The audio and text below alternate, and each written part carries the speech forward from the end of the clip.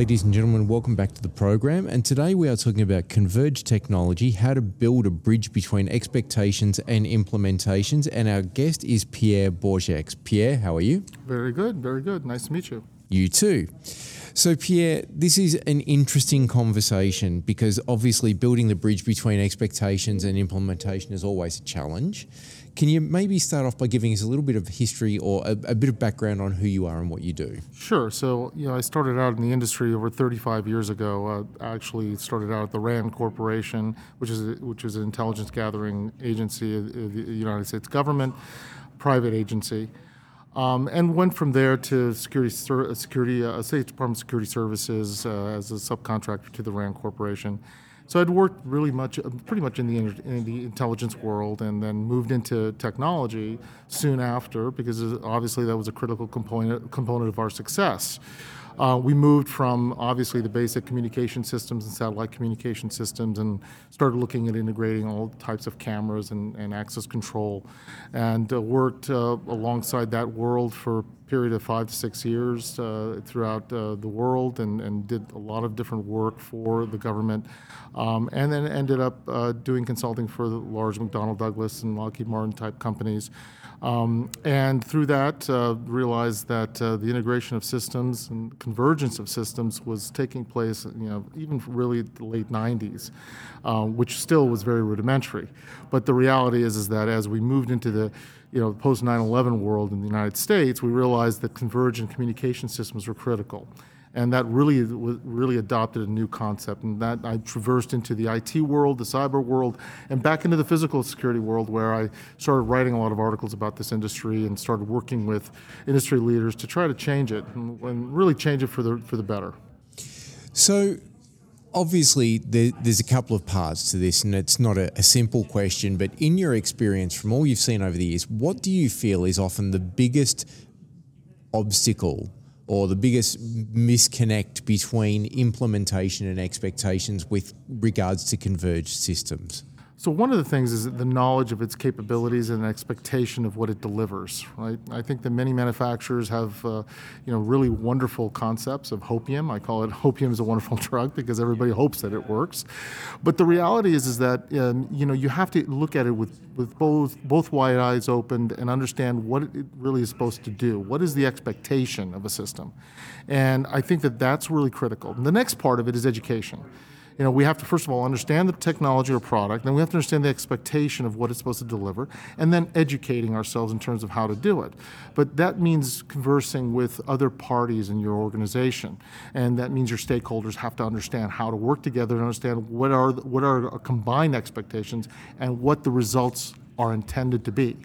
And I think that's, again, one of the challenges. I think most people don't really know what the intent is.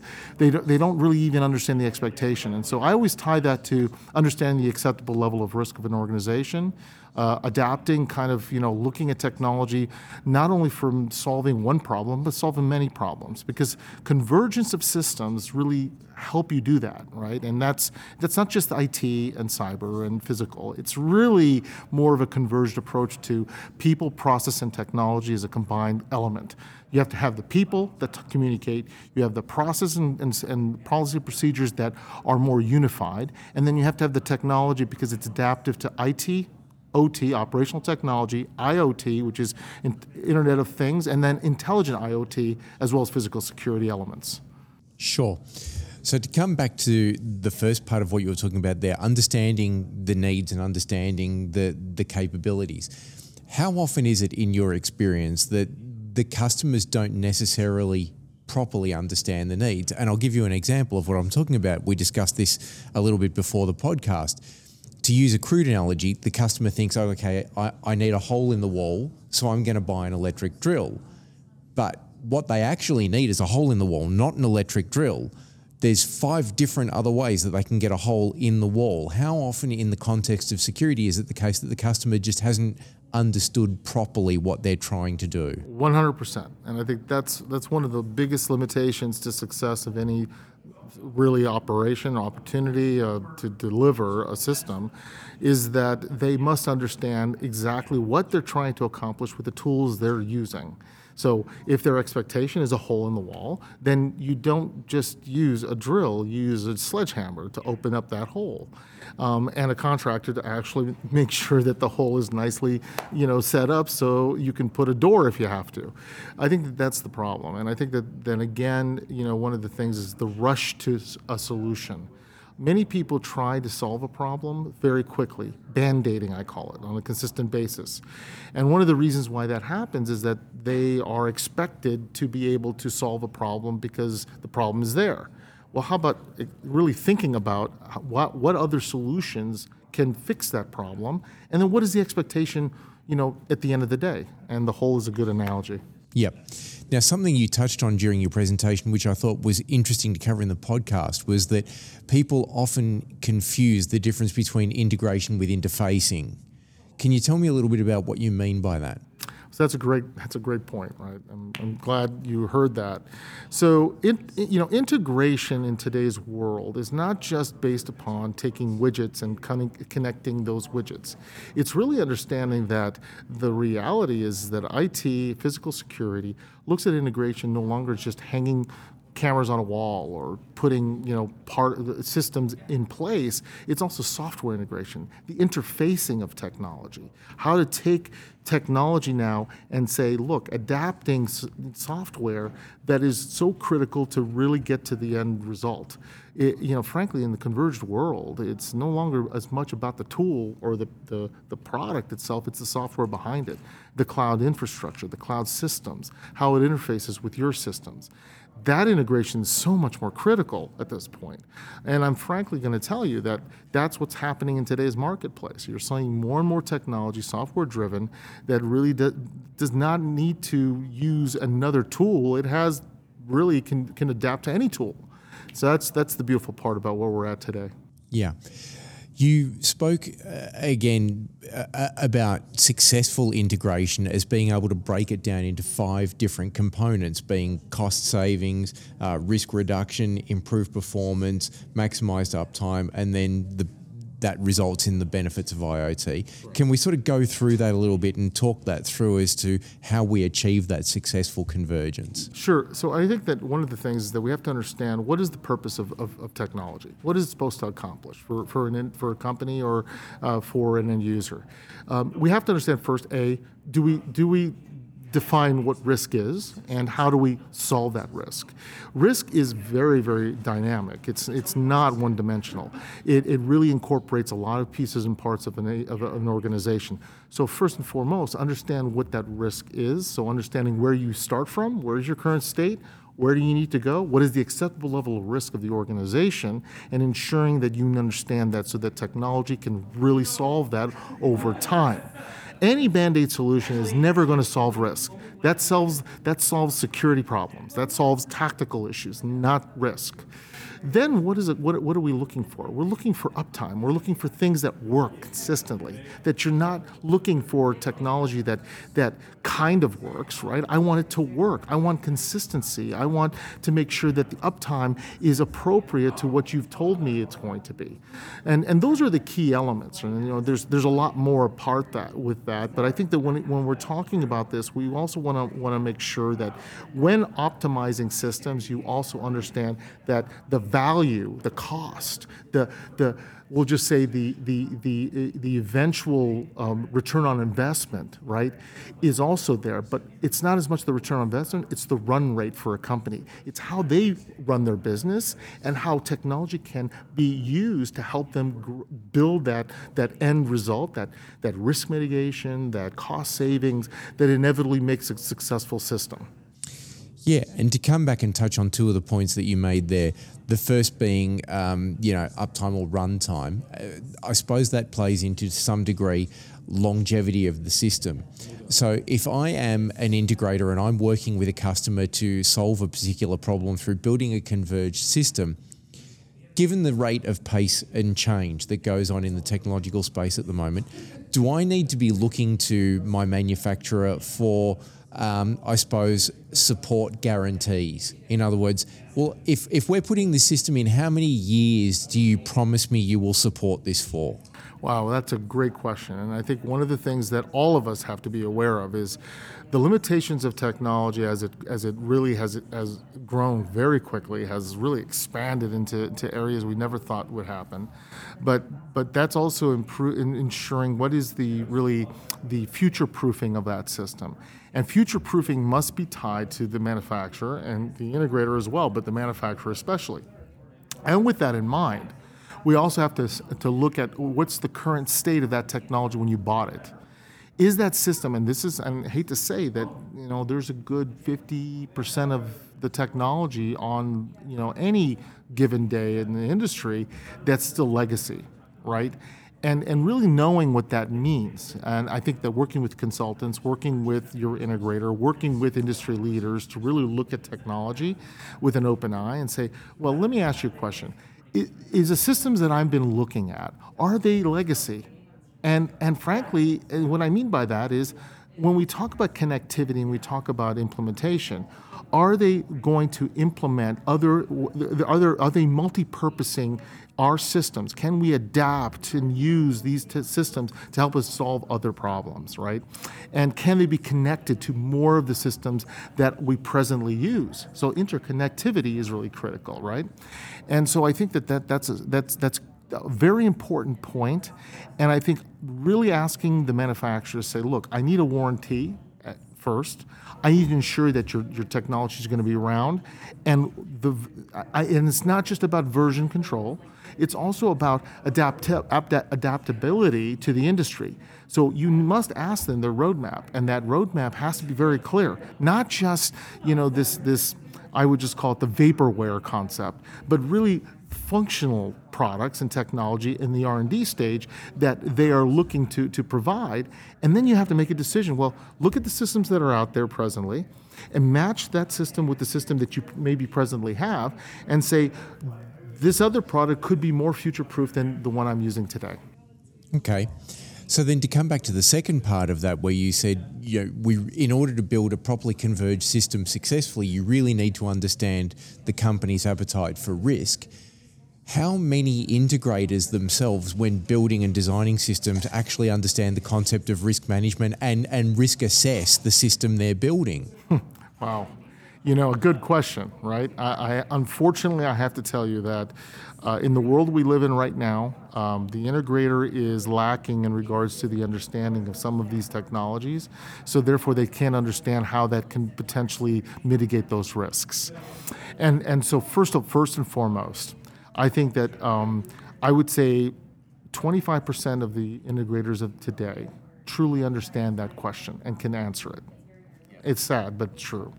And there's a reason for that, because unfortunately the integrator is not prepared because they've not really spent the resources to educate their people. And one of the main reasons is they're fearful of losing those people once they educate them. And so those resources tend to go away once they've gotten to a point of really understanding converged infrastructure, and all of a sudden they're moving on to another company. So that's one of the challenges for the integrator. So don't get me wrong, it is complicated. But I can tell you right now that integrators who really spend that time and do exactly that and build that roadmap and understand what that means when they assess technology for the future and look at what is the future look like in terms of integrating this, interfacing this with business processes, they're going to be successful and they're going to be, in effect, called on consistently. And I think that most integrators would love that. Yeah. Now, in sort of getting towards the end of this, one of the other key components that you mentioned was education, helping the end user understand what it is that the system does and how they can get the most out of it. Whose responsibility is that education? Because it costs. It costs money and it costs time. In your opinion, is the client responsible to pay for the education of their staff? Is it the integrator who has to provide the education? Or is it the manufacturer who should ultimately be wearing the cost of, well, we need to teach people how to use this?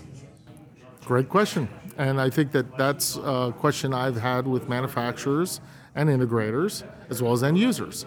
It is a shared responsibility. But One thing that I believe is the manufacturers have a big responsibility, right? They're the ones that produce the technology that has to be implemented in these type of environments. So they're first and foremost on the list, okay? The pass-through means that they have to really be available for that. Now, if they're available and there's limited cost to be educated for the integrator, and the integrator doesn't take advantage of that, then shame on the integrator. So it has to be a combined effort, right? And the end user, once they've begun implementing a technology, have to buy into being educated and sending their people to learn and be educated based on the system at the manufacturer's level. And the manufacturer should be responsible enough to have that as available as possible, meaning road trips to regions to educate, which a lot of manufacturers do. But it is a combined responsibility. And one of the real failing points is that because leaders in some end user type environments don't want to do that because it takes their people away from what they do. Yeah. So based on your years of experience seeing and doing and implementing in this space, if you had to offer integrators possibly your top 2 or 3 tips to say, if you want a successful implementation that matches client expectations, these are the top 3 things that you need to do, what would they be? So first and foremost, you must have someone qualified in IT and cybersecurity that understands what connectivity means, especially in a converged environment.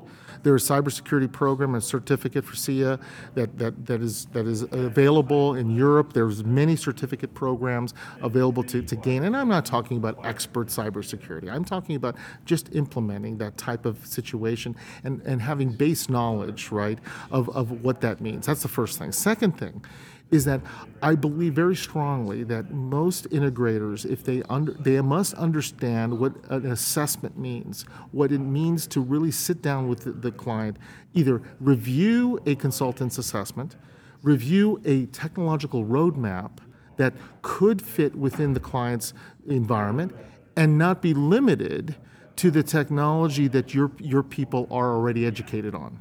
In the integration world, you have to be very receptive to educating some of your people on systems possibly that you aren't representing. Now that takes money, that takes time, but if you're here for the long run and you really understand there's top tier products in the marketplace that are going to be around far beyond all of us, then it's worth it, right? And so I think those companies that really understand it, and then have innovation teams within your integrator that understands innovation, understands the new technologies, and really getting prepared to not only certify those type of systems within your qualified product lines, and have people understand the integrations and what that could do. That tied to the business problems, meaning talk to the industries you want to go into, master those industries. Don't try to capture everything. Sometimes I think integrators try to do it all. And I think that if they just focus on the right things and what they are competent in, and learn and become masters of those, and then maybe move on. But without that, you're never going to be great. You're always going to be somewhat good. And I think most people want to be great. Yeah. Final question. Often we see, as an integrator, you will receive a specification written by a consultant. And sometimes it's pretty obvious that those specifications have been written around a product rather than around a solution, which can lead to problems. If I am an integrator and I'm looking at a specification or I'm trying to help a client, what are the warning signs to look for at the beginning stages that this is not going to perform the way the client wants it to? So you must have someone who, first of all, can read that specification and see the problem, right? That's typical experience. It's also important that make the people aware of what you find. I always say, be honest. Just be honest with them and say, look, we're not going to bid this if we, in the question period, have those questions that are going to challenge that. Because I agree with you, by the way. I think that that's a real big challenge for the integrator community. I think that there's some of these specifications that were poorly written, and unfortunately they're written in an ad hoc fashion to ensure maybe there's a protection for the manufacturer to the end user. but ensuring that you have the ability to ask that question, and never think that you can't just walk away from something, because I know that it's tough, but at the end of the day, if all the integrators were to walk away from a spec, then it's going to send a very clear message to the end user to talk to their consultant and say, this is not going to work. We need to revise this specification. So I think that I've seen this a few times, and it's really frustrating, because I think the consultant community, unfortunately, we've gone through a lot of challenges, I think, in general, but unfortunately, if the consultant doesn't master the understanding of technology and how to write a proper spec that can be deliverable appropriately, then they shouldn't be doing that in the first place. So I'm very opinionated about that, and I've taken many arrows, but the reality is that as a consultant, I try to do it right the first time. Pierre, if people want to read more of your writings or hear more about you, where do they go? So if you Google Pierre Bourgex, Pierre-Bourgeix, just put articles behind it, and you'll get a wealth of information and articles, and a lot of the different presentations that I've been on in regards to convergent systems and converged technology. So you can also reach me at Pierre@esiconvergent.com, not convergent, it's ENT, by the way, .com, and you can reach me at that email as well. Pierre, thank you very much. You're welcome. Take care. It was great talking to you. You too. And ladies and gentlemen, don't forget, if you've enjoyed this podcast, there are plenty more like this one in the Azure Security Insider series. You can find them on Apple iTunes, Spotify, Blubrry, the Google Play Store, and all the other great places that you can find amazing podcasts. And we look forward to catching you on the next episode. Have a great day.